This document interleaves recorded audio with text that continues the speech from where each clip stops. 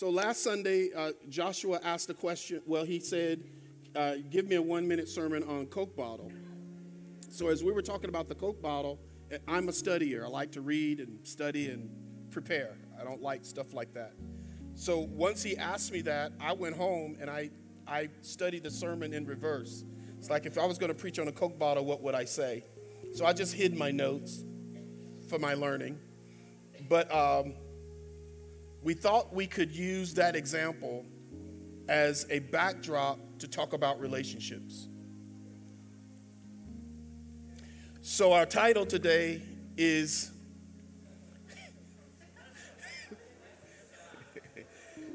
Coke, What's Inside? Now, the idea, before we read the scripture, and we're going to look up a scripture, and then I'm going to let you have the first point, but I want to explain the scripture. John 2:23 through 25. I want to explain this scripture because the best thing you can learn to do for your life is learn how to manage your spaces. But most people don't think about how to manage their spaces or their relationships. Who do you give yourself to and when? How do you give themselves to you? Do you give yourself to everybody? We talked about me, myself, and I. So getting to know those three parts of you. We want integrity in those three parts of you. But when it's time, after you know yourself, how do you decide how to build relationships with others? Yeah. Because there are different types of relationships. There are different types of people. And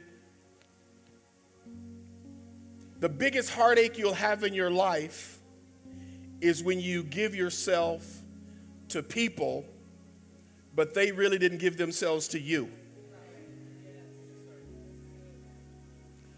Or there were expectations that perhaps weren't explained correctly. So before you got into a relationship, there was not a conversation. What is this? What are we doing? Does it matter? So this particular scripture in John 2 is perfect for this discussion today. It says, now when he was in Jerusalem at the Passover during the feast, what did it say? Many, what did they believe? They believed in his name. When? So they believed in his name. They believed in him after they saw the signs, which he did. Even though the signs weren't him, they believed in him once they saw what he did. And everybody that wants to be in a relationship with you doesn't really want to be in a relationship with you. They want to be in a relationship with what you do. Yeah. Okay? Next verse. This is really good to me. I hope it helps you. And I'm excited to teach with him. Oh, really? I am, man. I love you. You're good at this. Okay. Oh, so my heart. Watch this. Listen, but listen to this though. But read it. Jesus did not commit himself to them. Why? Come on, man. That's good. Now that part of the scripture is not me and you. We don't know all men. So we need a strategy.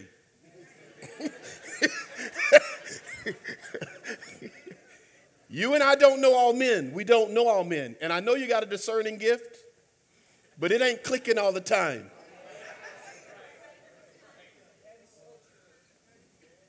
Right? He did not give himself to them because he knows all men. This next one is like crazy. Listen to what the Bible says about him. And listen to what it says. And he had no need that anyone should testify of men. In other words, Jesus knew everybody, and he didn't need anybody to tell him about nobody. Let me tell you about my friend. Jesus is like, I made him. You can't introduce me to her. Yeah. I know this girl. I made her. I built her. You can't tell me anything about her. for he knew what was in man. Now, when you read this scripture, above this, Joshua, it says that Jesus healed the sick and raised the dead. He healed the sick, he raised the dead, and then all these people followed him. But Jesus did not commit himself to them. We need a strategy for strategic relationships. That's good. We need a strategy for strategic relationships. We need a strategy for marriage. Who do we marry? We need a strategy for business. Who do we go in business with? We need a strategy for every type of relationship. Best friends. We need a strategy in which we use to form our lives. Jesus, who knew everything and could do everything, he decided, I can't commit myself to them. But yet you see him committing himself to disciples. Right. Yeah, that's good. You see him committing himself to others because all of these relationships are strategic. You are the sum total of all of your relationships. That's what you become. So we're going to use this title, Coke, to talk today about that. Sure. You sure you want to go first? You can go first. Okay. Good morning, everybody. We ready to go? All right, you got your smartphones, your dumb phones, your no phones, your tablets, and your chisels. You ready to go? Pen and paper? Okay, let's do it. So, wasn't last Sunday crazy? Like, if you haven't had the opportunity, don't do it now, but you have to go and watch the 1-minute sermons because it was like transcendent, the message in between the message. So today, I'm just going to try and support him because honestly, he should be teaching this thing by himself, but I'm going to do my best to hang. No, Somebody say, this is good. this is good. Somebody say, this is good. That's good. Okay, that was encouragement for me. I appreciate you. Thank you. Thank you. And whoever I won against rock, paper, scissors, I like my steak medium rare. So, all right, here we go. So here we go. Can we go to the word? I don't want to give you opinion. I want to give you scripture this morning. Is that cool? Anybody love the word? Somebody look at your neighbor and say, God, I love your word. God, I love the word of God. Let's go to 2 Corinthians 6:17, and I'll be in the New Living Testament. I'm going to give you a little bit of structure before I give you my point so that it makes sense. Amen? Here we go. 2 Corinthians 6:17, it says, therefore, come out from among who? Unbelievers, and separate yourselves from them, says the Lord. Don't touch their filthy things, and I will welcome you. This is a scripture where God calls us out of situations and out of dirty relationships. Mark 3:13, with New Living Translation again, it says, afterward, Jesus went up on the mountain and called out the ones he wanted. Who? The ones he wanted to go with him. And then what they do? They came with him. This is where we see that God has called out those that he wants to a new level of being. Follow me, I'm building something here, right? Judges 7:5. When Gideon took his warriors down to the water, the Lord told him, do what? Divide the men into 2 groups. In one group, put all of those who cup their hands together and drink the water with their tongues like dogs. In the other group, put all of those who did what? Kneel down and drink with their mouths in the stream. God tells Gideon, where you're going, you won't have what you need to choose them. So I got to give you some criteria to choose who to take in this next level. How many of you know that sometimes you can't choose who you need in the next level and you need a situation to decipher who? Yep. I don't know why that person left me. I didn't know what I did. It wasn't what you did. The situation is determining your relationships. So this one talks about how God helps us filter who we need. Revelations 19:7, New Living Translation. Listen to this. It says, let us be glad and do what? Rejoice, and let us give honor to him, for the time has come for the wedding feast of the Lamb, and his what? His bride has prepared herself. This is what this verse tells us. It says that the bride is a combination of individuals who represent themselves as a body. This is the first point for this morning. Individualism is only found in community. We just read 4 different times where Jesus calls somebody out of something to send them to something. Mm-hmm. It's impossible for God to call you out of something if you are not in it already. It's impossible for your job to upraise you, for your boss to promote you if you're not already on your hands and knees working on something. God only calls people out of something to something. So if you're not in the right atmosphere, if you're not around the right people, God can't use you because you have no experience working with people.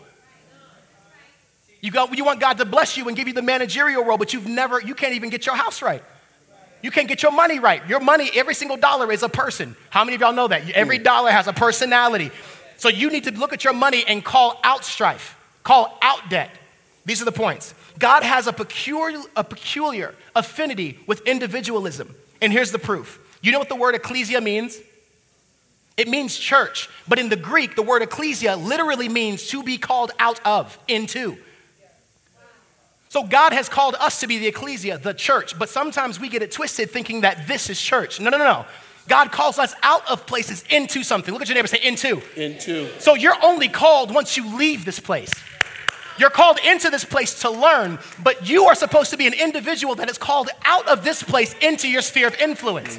So every time you walk into job and you punch into your clock, you're not just punching in to go work. You're punching in to fulfill assignment. You're punching in to do the purpose of God. You're punching in to show God in that place. Look at your neighbor and say, I'm on assignment. I'm on assignment.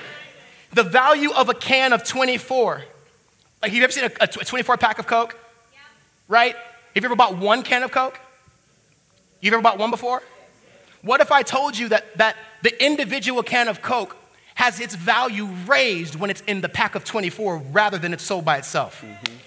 If I buy one Coke and I drink it by myself, it nourishes me. But if I buy a pack of 24, every Coke that I call out of that 24 fulfills a specific need in somebody else.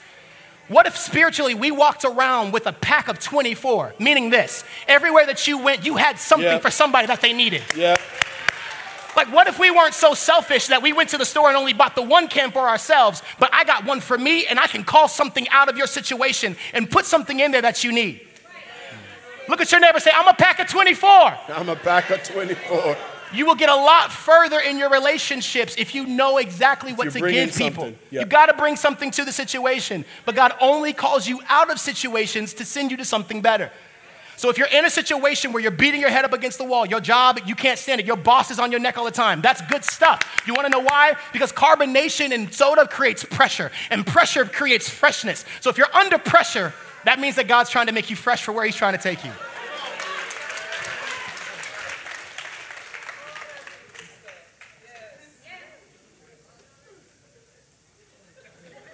Okay.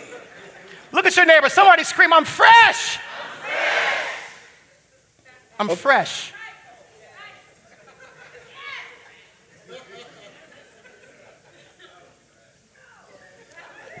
So my first point is this. Like Jesus, you're going to be the same. There are going to be some people who see you, and they're going to see what you do. They're going to feel an anointing on your life. They're going to see something you do well. Whether it's fish, raising the dead, or whatever that is, they're going to see it. You can't confuse them wanting to be in a relationship with you with, well, they love me, they care about me, or they care about what I do. You have to find that out before you give yourself to them. Because you'll end up giving what they are not really after. They're not really after a relationship with you. They want you to show them how to make money. So Jesus, because he knew them and what they wanted, he said, I'm not going to commit to you because I don't want to give you that. That's so good. I don't teach everybody how to make money. I do that with my sons and my family and those who are close to me. Well, you ought to teach everybody. No, you go teach somebody. You're the one that's broke. I decide who I'm going to teach. Whoa. I decide who I give that to. And in my last point, I'll tell you why. You have to decide who you give yourself to and what you give them. That's good. Because once you make the commitment to give yourself to a person, once you make that covenant, you're going to be held to that covenant. So you need to do your work up front. Say up front. And anyone who gets upset with you because you don't give them what they want right away, let them be upset. Can I just talk to you? This is not Pastor Martin talking to you. This is Martin right here. You will learn eventually that you, write it down, you are not, you have a shelf life. Man, if you don't, bro, that's so good. You have a shelf life. Josh said fresh. There's going to come a time in your life when your freshness is not there. They're going to pick up the French bread and it ain't going to crackle. Wow. So you can't spend your life giving yourself to everybody. You've got to decide, who do you give your life to? At what level do you give it to them? And what are you expecting from them when you give it to them? Because you have an expiration date.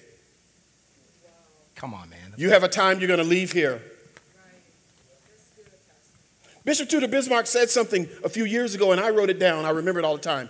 He said, all of you are excited. I get to preach everywhere. I'm preaching with all the big names. But he says, there's going to come a day when the sun will begin to set on me traveling and preaching. And people are going to stop inviting me. He says, I'm preparing for that day. How beautiful is that? So he said, I go preach at places, but I don't want relationships with them. Because if I build a relationship with them and I put my heart in them and they stop inviting me, it's going to hurt me.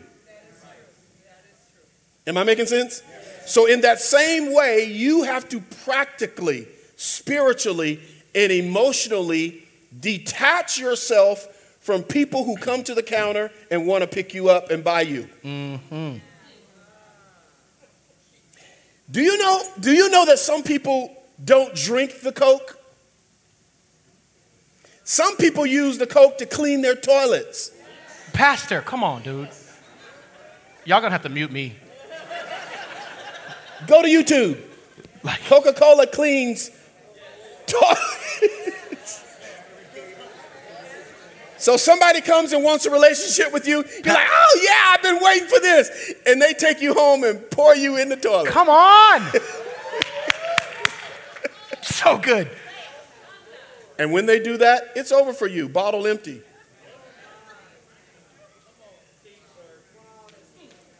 Everybody wants your form. Everybody sees your form first. They see your form, they see your function, they see your anointing. But you can't let everybody drink. Well, I'm a Christian, I'm saved. Especially if you're Christian and saved. Don't do it. Because church is full of users.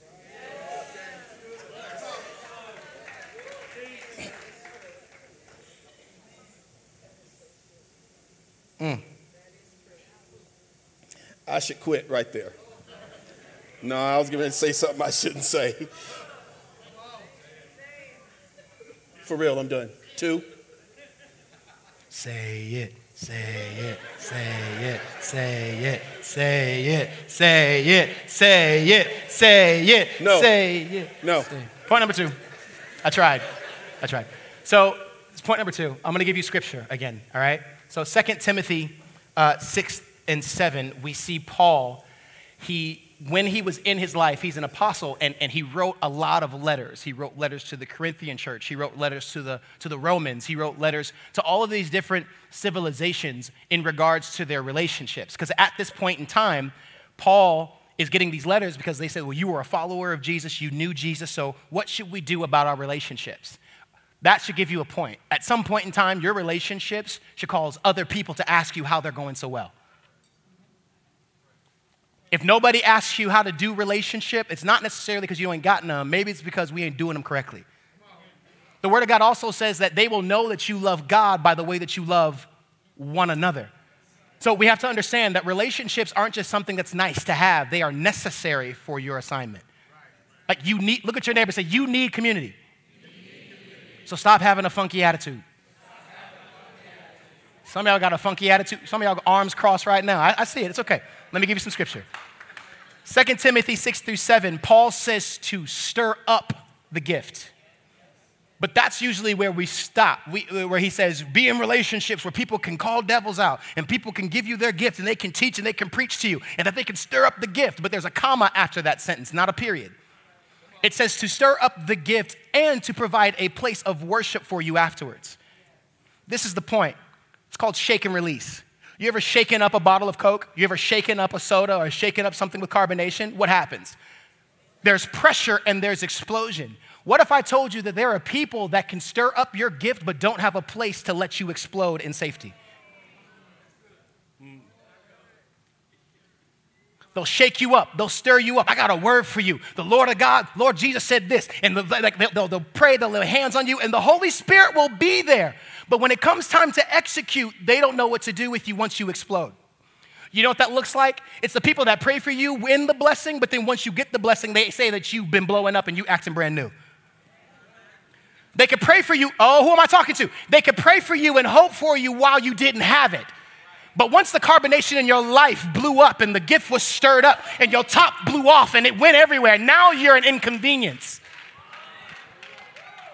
You need to be in relationship with some people that as they're shaking you up, they're putting on a hazmat suit. They're putting on goggles, but they also have a bowl and a cup because I know that if you get yours, when you blow open, I can catch a little bit of something. You know what that looks like in our word? Paul said it this way. He said, stir up the gift in the people that you love. And once God blesses them, the blessing has to do what? Overflow. Anybody, have you ever been there before? Like where you've opened up a Coke and once you open it, it begins to overflow. What do? You try to find something to soak it up. That's what our lives look like. God, I have all of this stuff I want to bless people with, but everybody's hating on me and I can't share it with them. What if in our relationships, when we were stirring up the gifts in people, we were stirring it up because we were actually looking for the residual value in what they're going to do in their life? Like, I need you to succeed so that I can. Like, I need your top to blow open and for God to bless you so that it can show me how it's done. There are people in your life that need you to get the promotion so that they can know that they can where they are. There are people in your life, they need your family to succeed so that they have the prosperity to do it in their own. Look at your neighbor and say, I must be wealthy. Just so I can prove to others that they can as well. But what the world wants you to get tripped up in is that it's a prosperity gospel. And the funny thing is, like, well, why wouldn't it be a prosperity gospel? Why wouldn't we want every person that we meet to be prosperous? Because I'm the type of carbonation that if you touch me, something's going to stir up in you. What if we created an environment of a whole bunch of fizzy people that you can't even put the top on us? Like, you can't put the cap on my life because every time I join hands with this person, something stirs up on the inside of me. Grab your neighbor's hand. Let's just do it right now. Do it right now. You are touching a carbonated person that's just waiting. Look at your neighbor. Say, I'm just waiting for a chance to blow. Come on. I'm just waiting. Woo! Because at some point in time, the carbonation and the pressure on the inside of me is going to be more great than what's on the outside of me. And what I'm in is not going to be able to contain what's on the inside of me. Look at your neighbor and say, I'm about to blow up. Oh, they didn't believe you. Look at the other person and say, I'm about to blow up.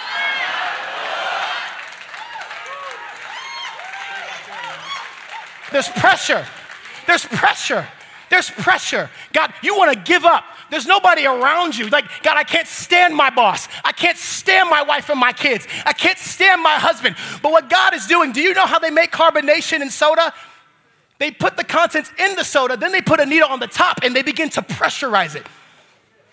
They begin to put pressure into it until they are done. Some of you, you will look at God and say, God, I can't take no more. But God's like, I'm not.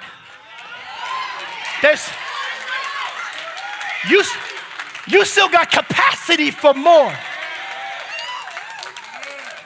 So this is what Paul is getting to. Stir up the gift. Say, stir up the gift. Stir up the gift. Come on, talk to your neighbor. You need people in your life that are willing to shake you even once you're tired of being shaken. You need people in your life that are unimpressed with what you think you can do. You need people in your life that could care less about your relationship and more about your purpose. Who am I talking to? You're going to use one? You're going to use one? Let me get one. Let me show you. Can we do this? Because some of us are okay with just that. And we're okay living a mediocre life because this is all we can take. But there's still air at the top of this bubble where God understands that if you allow me to shake you up, at some point in time, the pressure on the inside of this bottle is going to be greater than what's on the outside, and the cap is going to have to blow off. But sometimes what happens is that we give up on God when he's putting pressure on us, and we lose our fizz. The reason why we can't stand other people being blessed is because they've been here. God, I don't know what's going on in this situation. I don't know what's going on in my life right now, but if you just keep shaking me up, if you keep stirring me up, at some point in time, the top is going to blow off.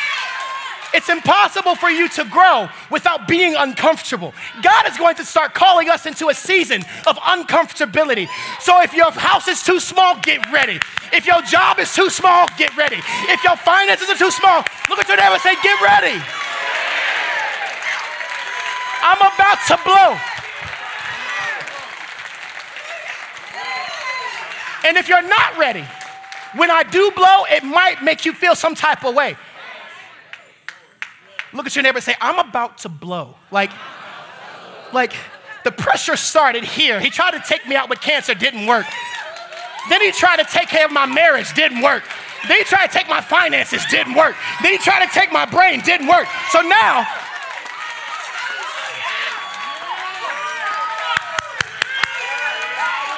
I'm about to blow. And here's the final part of my point. Once you blow, the content on the inside becomes your testimony.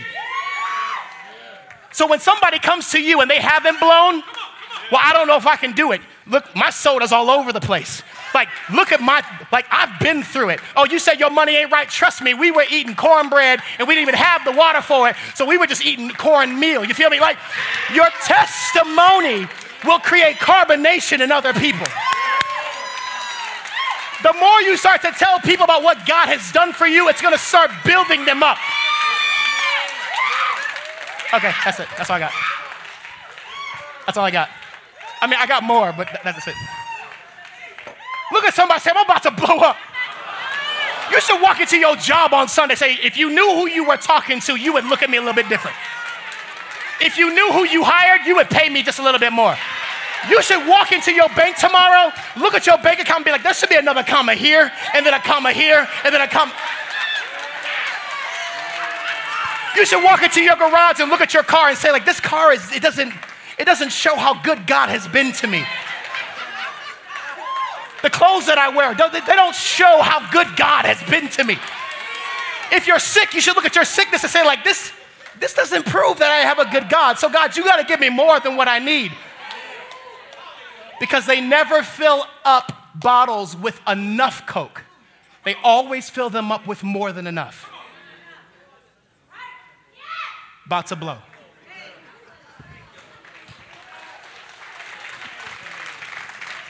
You done? No, here's my point. Here's my point. People in your life can be there to stir up potential. Can you say potential? But look at your neighbor and say, we don't believe in potential. Potential are things that you can do, but purpose is something that you must do. This is the reason why when Jesus was on the cross, he said, it is finished.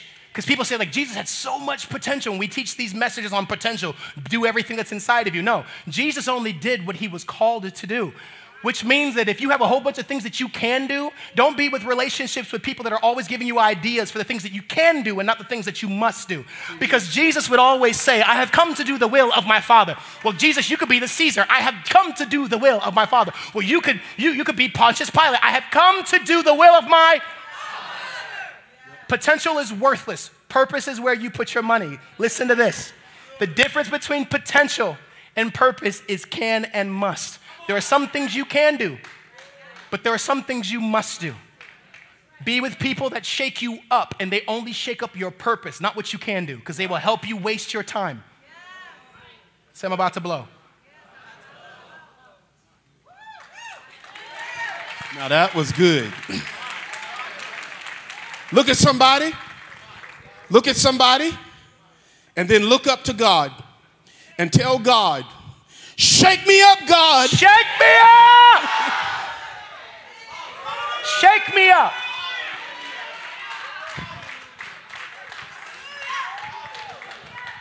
Come on, lift those hands. Tell God, shake me up. Shake me up. Shake me up. Shake me up. Make me Shake me up. uncomfortable. Shake me up. Shake me up. Shake me up. Stir me up. Stir me up. Stir me up. Stir me up.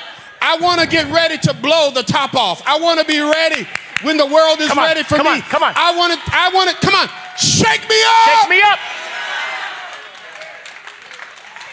Shake me up. It's uncomfortable, but shake me up. Shake me up. It doesn't feel good, but shake me up. Shake me up. The pressure is unbearable. I don't know if I can take any more, but then you're almost there. Woo! Woo! Yeah. Okay. Okay. If I had an organist, it'd be over right now. But what? Ooh-wee. Here we go. Yeah. So what I was gonna say is this. Yeah. I had to find a way to say it. When I say church is full of people who could end up using you, Oh, yeah. is because when people have run out of ideas, If you don't, come on. when their relationships break down, when they lose a job, when something goes wrong, they come to church. And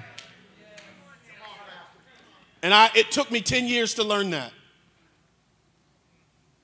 That people come to church most of the time because it's last resort. Come on. It doesn't mean they want me or church. They're looking for something or somebody to bring them out of the fire.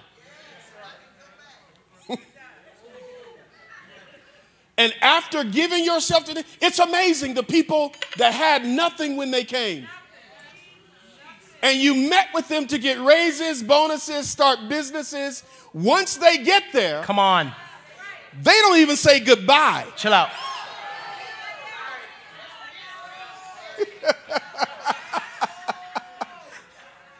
It's amazing to me, but I had to learn. Martin, do not give yourself to everyone.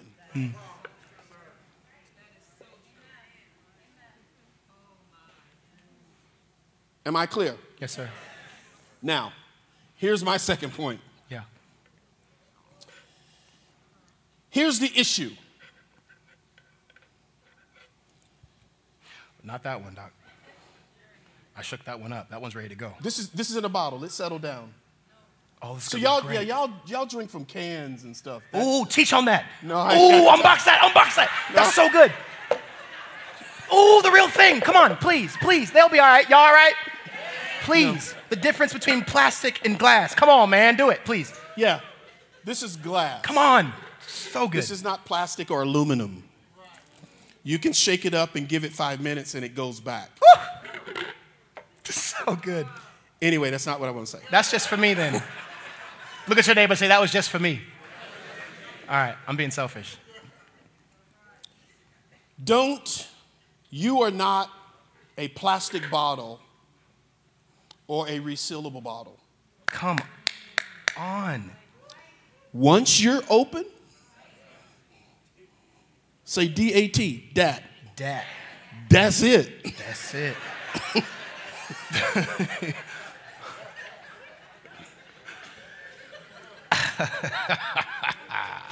You can only be a virgin once.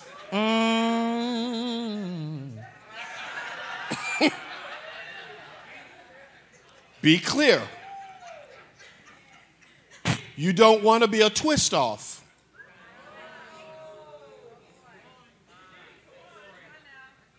Twist off Coke bottles. You can twist them on. You can twist them off. Oh, wow. You want to have a top. A seal. Let me tell you why. You ready for this? Yeah. Anybody can open a twist top.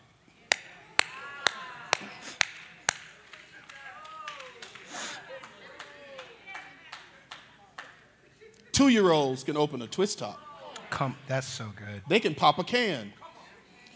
But you need a special tool to get into this thing. Come on.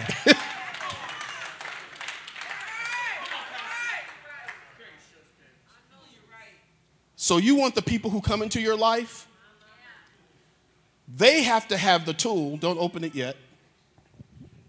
No, it's okay. I'm not going to do it now. Okay. You want to make sure they have the tools to open you up. These are the qualifications of the people you let in your life. Come on, let's do it. Yeah. Do they have a reason to open you up? There ain't no need in talking to nobody that's a potential marriage or business partner and they don't have the tools to be there. Someone asked me the other day, is Joshua ready to be a husband? I said, he has the tools.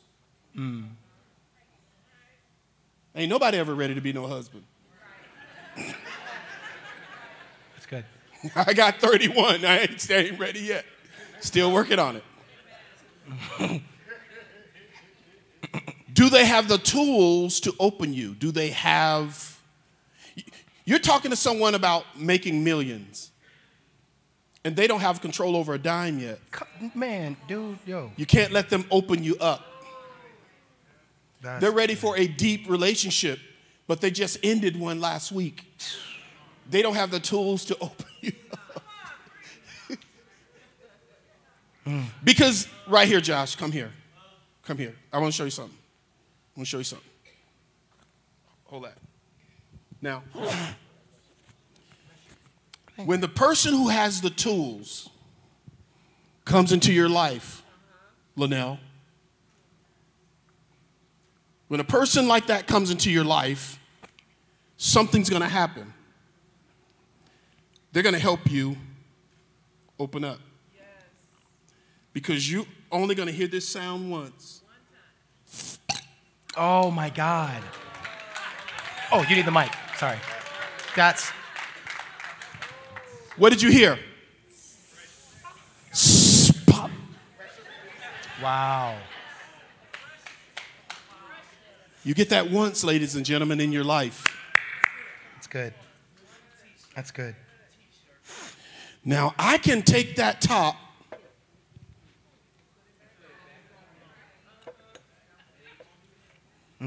but I'm never going to hear I can go to the store, and some interesting people are doing this stuff now. They're going to stores and they're opening pop bottles and putting them back on the shelf. We get them home and they get opened. There's no And sometimes you think you're dealing with a new person. That's fresh.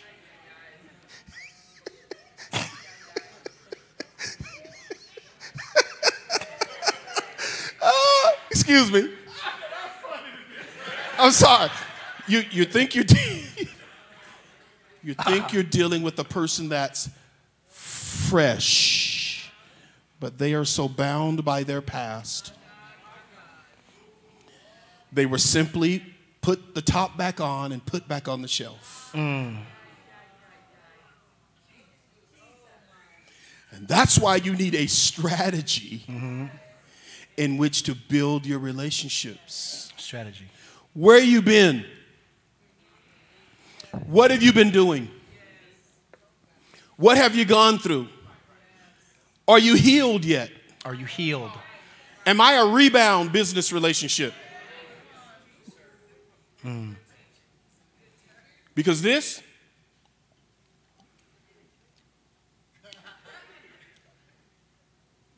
once they taste you and you fresh, they're going to be ready to make a blood covenant. They're going to want to get in a relationship with you, and they're not going to let you go. And they're going to forsake all others to be with you. Tell your neighbor you can't be resealed. You can't be resealed. Now, understanding this, you want to stay sealed as long as you can. Because it increases your shelf life. That's good. And it preserves you for the right relationships. That's so good. That's good. Let me tell you how important this is. You can end up giving your whole life to someone in a relationship you did not vet.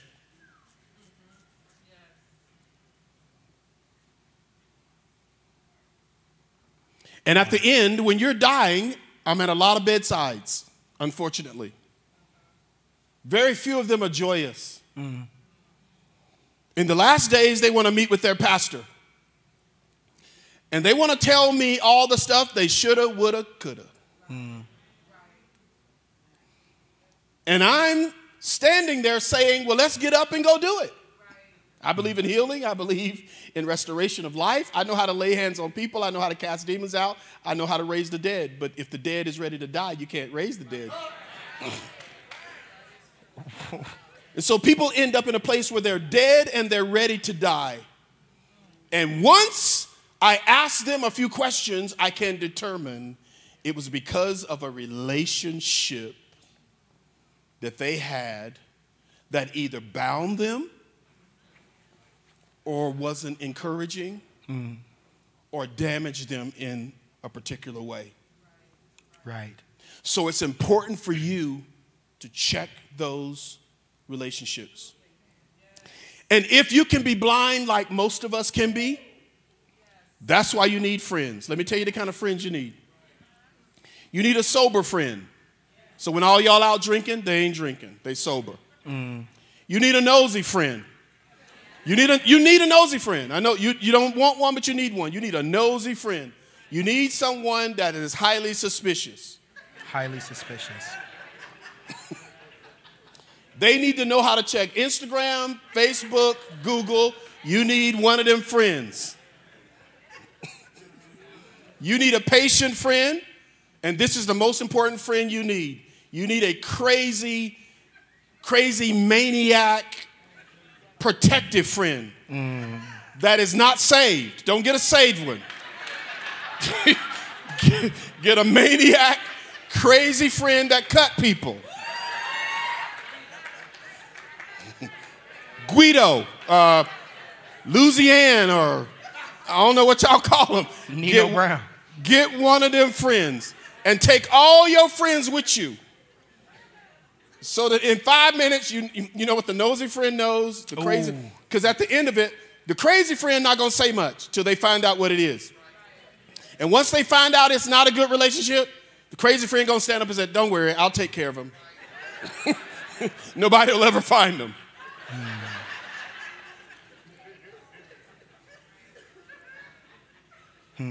Because that's how you protect your life. Okay.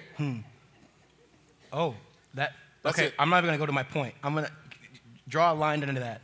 I'm just gonna share a little bit because that was a point that I had, but I'm just gonna share a little bit. That was? Yeah, because my point was only open up to those who intend to drink. Because if you open up a soda, then you're babysitting it and it loses its fizz, and then the only thing you can do with it is put it down. But that was my point. But I'm gonna piggyback off of yours honorably. Okay, Coke. So. Look at your neighbor and say, don't waste your fizz on someone who is not intending to drink. Let me talk to my millennials in this day and age. One of the issues that we have in our relationships is the first time that we meet somebody, we open up our bottle and we pour all of our contents, and we believe that being vulnerable will make us happy. So in order for them to love me, I have to tell them everything. I have to tell them about what happened in 5th grade and in 4th grade. I have to tell them what I did when I was 12, when I was 17. I have to tell them what I did last night. But there is something about salvation. There's something about secrecy and mystery that will call people to you. But once they know the mystery and the secret of how you do what you do, they don't have any use for you anymore. Some people don't want the contents of the bottle. They just want to learn how to make Coke, but then they're going to call it joke and sell it for half price. That's good.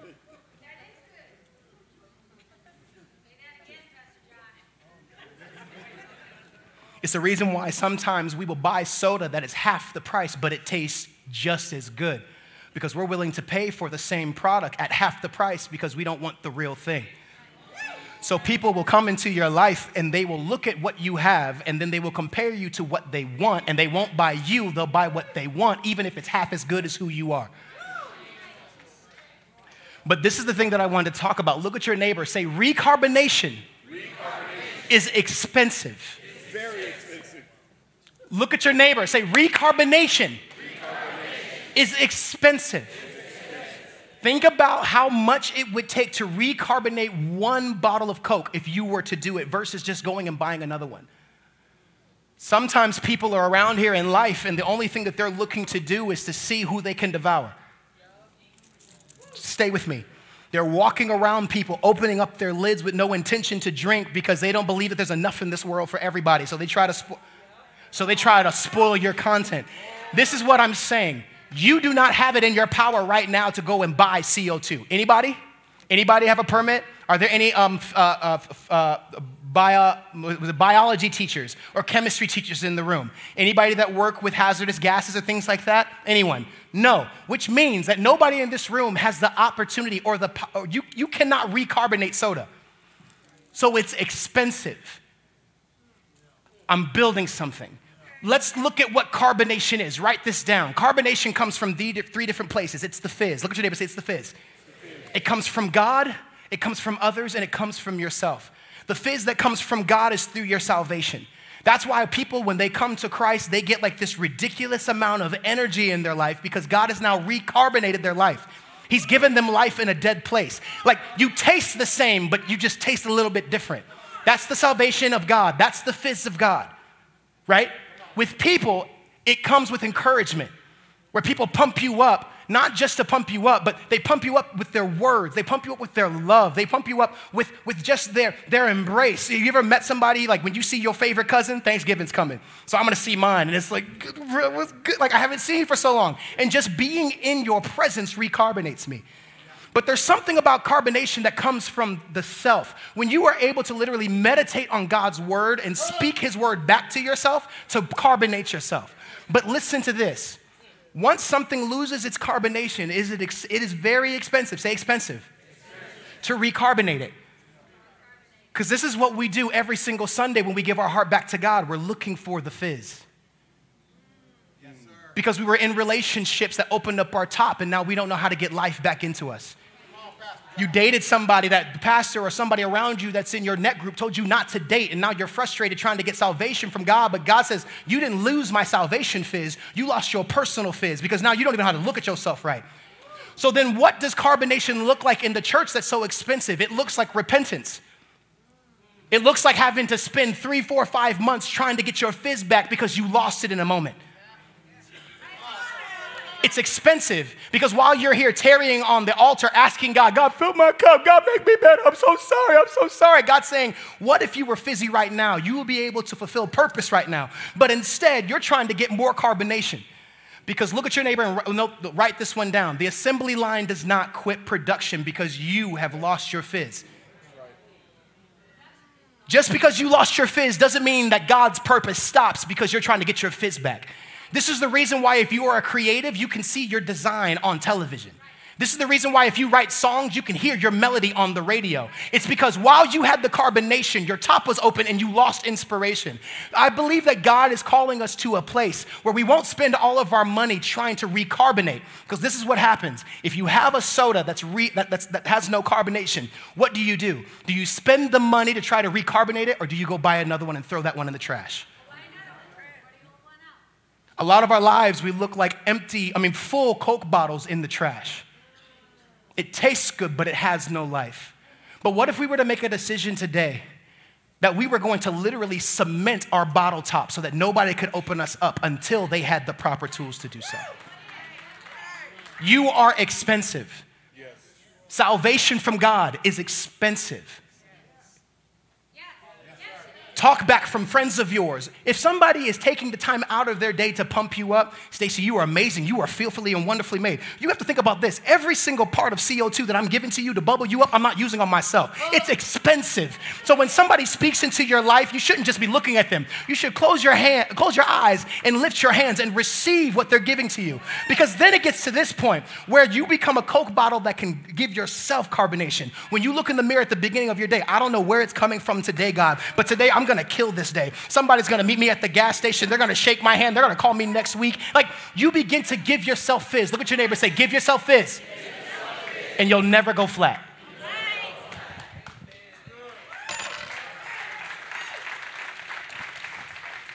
Last one.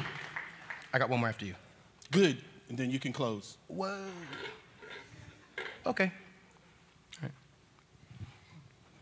Giving yourself away has to be strategic, Oh, that's good. which means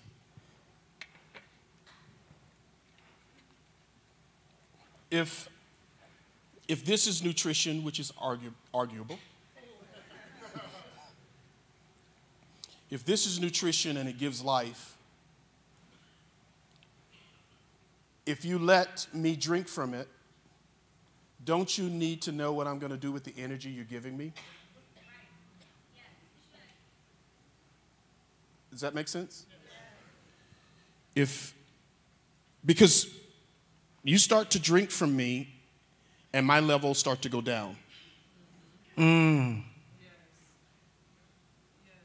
My levels start to go down. So if I'm going to give you me, which is nutritious, is it okay that I qualify how you're going to use it? Is that all right? No? Am I asking the question correctly?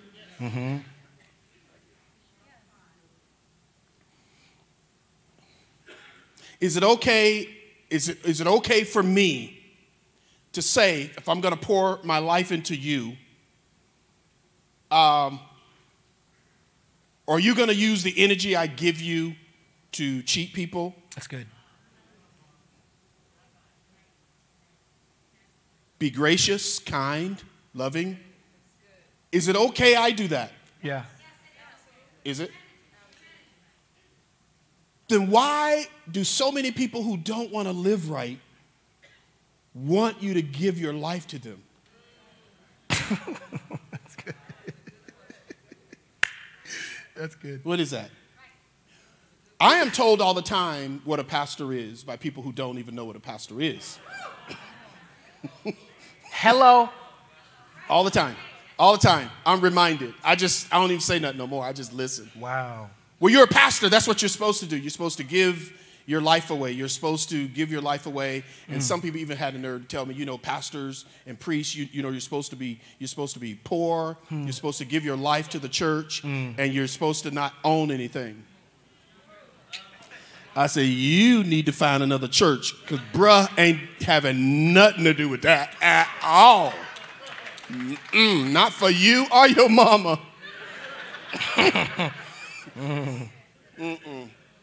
Refuse to be poor. Just not, that ain't happening. And also refuse to give without qualifying what I'm giving to. Yeah. Can I have a meeting with you? What do you do now? Well, I'm just waiting on God. Not yet. Because I can't give energy. Why put gas in a car that ain't moving?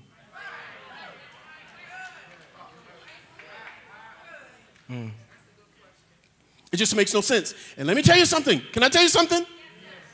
Your bottle is just as important as mine. That's good. Your bottle is just as important as the president, just as important as a famous person, just as important as Oprah, just as important as any of your heroes. Your bottle should be just as important as any other important person. Why? Because you are important. You're important. And you should be able to ask people, what do you plan to do with this meeting after we're done?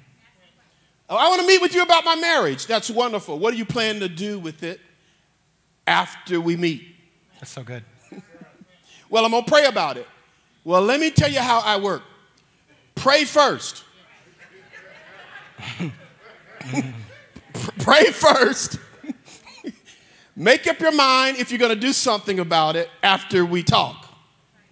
Then we can talk, because otherwise, you're going to feel happy just because we had a conversation. But yet, I'm getting depleted. Tell somebody, there's only so much of you. Tell the one behind you, there's only so much of you.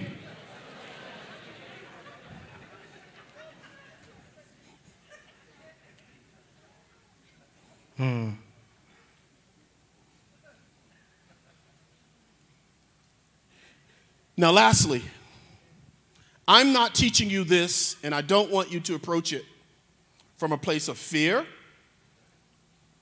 anxiety, Yeah. or caution. It's not what this is. This is not be scared of people and everybody's trying to get something from you. That's not where I'm coming from. I'm coming from, you are important to the kingdom. And to make the chances of you succeeding better, be strategic in your relationships. A man I wanted to mentor me, he said, "Why do you want a relationship with me?" And I said, I'm just telling you, I don't want to hang out with you. That's not, I want to learn how to do this. Told him up front, I want to learn how to do this. You ever invited, maybe you haven't, but this is sort of how it goes. If you're going to invite John P. Key to your church, the price goes from $25,000 to $0 based on relationship. So one church calls him and he said, "Yeah, it'll be $25,000 for us to come do a concert." It's wonderful. But I know him and his people. They call him, he says, "No, it's $25,000. They said, "We can't afford that." A week later, he calls me. He says, "We want to come to your church." I said, "Great. How much is it going to cost?" He said, "We'll come for free. Just give us an offering." It's relationship. Now, to protect that relationship, I don't let him just come up in here. I put him in the best hotels, get them the best food, and I give him money. Yes. Because that is a relationship. And that's why he calls me every year. When people, listen to me. Y'all, please hear me. When people get rich, famous, or whatever, they get what they think they got and need, Kanye, they're not looking for money.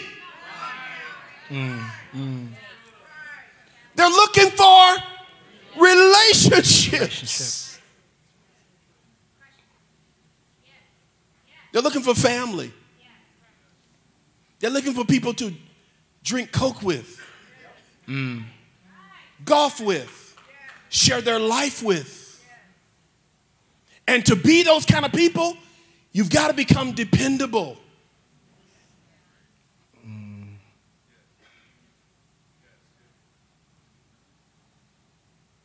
And the only way to do that is to grow personally.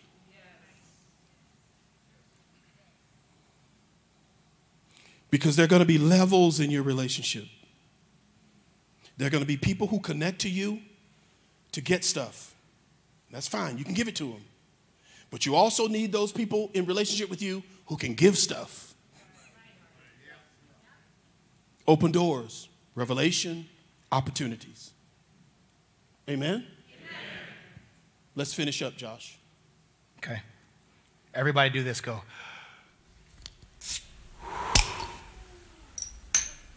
Did you hear that? You just blew. Did you do that again? Did you hear that? Do that again. What was that? Did you hear it? Did you hear it? Did you hear it? Let's do it again. Breathe in. Let it out. You bad, Mike. You bad back there, Mike. You bad, boy. That's what your life is going to sound like. That's what your life is. It should sound like. Every time that you inhale, God fills you up with capacity. When you exhale, you blow. In Genesis, we see it for the first time that when Can we do that one more time, though, for real? Okay, go ahead. Let's turn up the subwoofer. Let's hear that thing for real. All right. You gotta. No, it's on you. You interrupted. Go ahead.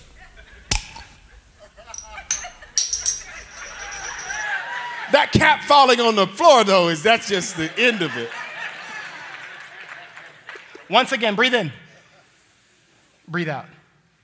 In Genesis, it's the first time that we see Jesus breathe. So we have to understand that in all of Genesis, like God doesn't need oxygen. Like God doesn't have a body, he doesn't have a mouth, he doesn't have lungs, but there's like a specificity, it's a big word, specific point that I'm trying to make. When God breathes over something, it gives life to that thing. And if you're made like God, that means that you have the same power that he does, right? So I'm gonna get to my second point, but can we just do like a mini altar call right quick? Right where you are, make an altar. Just lift your hands and begin to speak over your life. Just start to talk.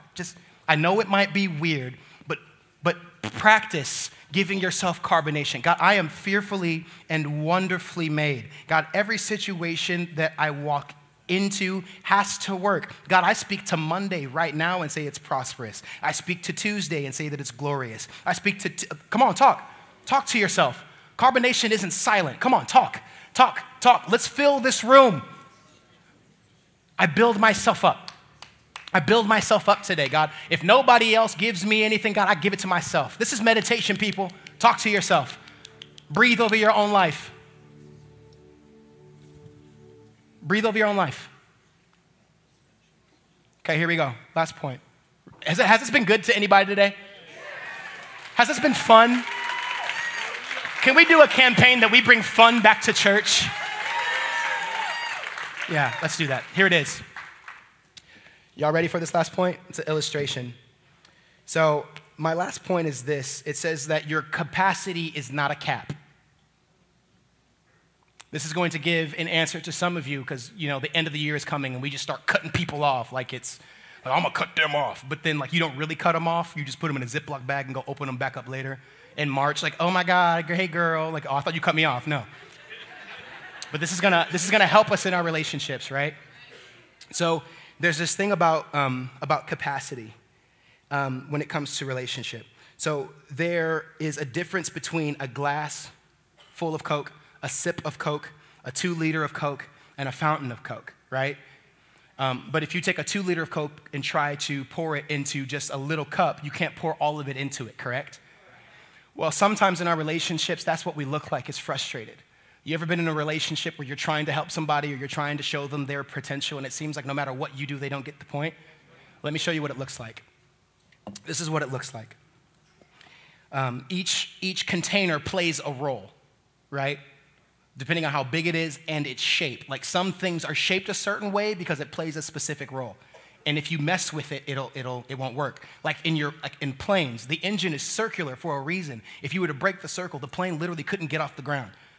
Like when they're doing all those diagnostics, like something being off by 0.001 of a centimeter could cause the plane to go down. So your shape, like Pastor was saying, is so important. So the glass that God has put you in was made perfectly. So it's not your job to try to shave a little bit off here or add some on here. No, even if you never lose the 100 pounds, God still loves your shape. You know what I'm saying? If you're upset about your complexion, I'm too dark, I'm too fat, I don't do it right, God, I don't speak right. God even told Moses, he says, I don't even care if you stutter because I put that stutter in you so that you would have to tell Moses multiple times.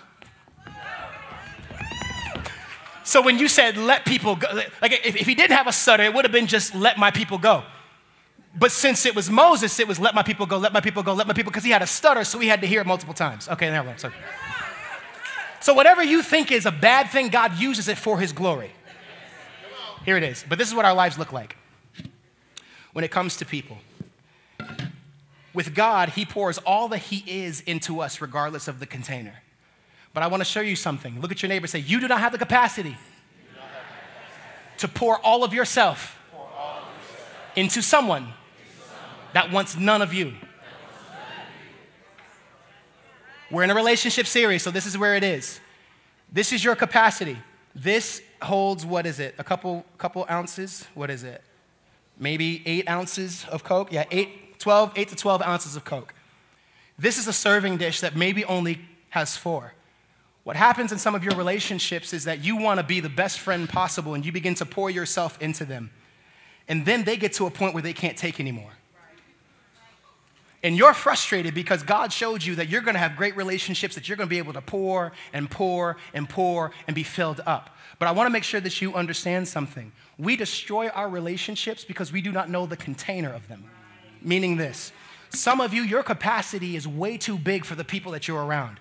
That's why when you start to talk about your dreams, your aspirations, and you start talking about how much money you want, it's not that they don't like you. It's that they don't have the capacity to take all that you have to offer. Because this is what happens in relationships. If you do not have the capacity to take everything that I am, at some point in time, I am going to make you frustrated because I still got more to go. True. Well, we talked about the house last week and being married last week. Is that all you have to talk about? Like, no, I just started. Like, I got so much more in me. But then what happens is that we start to pour into people that have no more capacity for us, and we begin to overflow, and we start to waste our dreams on people that can't catch them. So in our relationships, this is my best friend. I've known them since I was 5 years old, but their capacity isn't there. So you begin to share your dreams and your hope, and you lose your fizz, and they're getting frustrated with you because this is all you talk about. But what would happen if in your relationships you found people that were able to take your capacity and some? That every time, this is so good, so good. This is so good, this is so good. Don't miss it, don't miss it. That every time that you think that you're empty, you have friends that come to you and say like, wait a minute, I think there's a little bit more in you.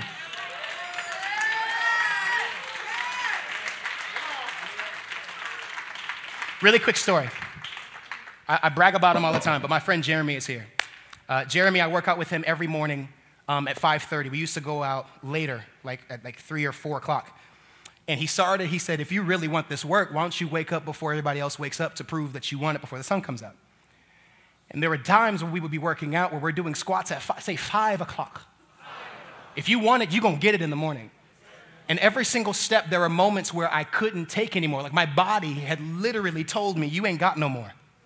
I'm trying to help you realize who you need in your life. I was like, I ain't got no more, bro. Like I'm empty. I'm spent. But then there's something about being in a relationship with somebody that can open up another reservoir that you didn't even know that you had and say like, no, come on, keep going. Keep going. You gave your heart to Christ last week, but I think it goes a little bit deeper. Yeah, you failed last week, but come on. I think there's a little bit more. I know you think that that's enough, but I think you need a little bit more. I know that you bumped your head, but take another step. Take another step. And then when you get to this point where you think that you're empty, they come back to you and they say, you know what? There's a lot more that God wants to do in your life. What if we were to start building our relationships with people that would find reservoirs of what you have left in you?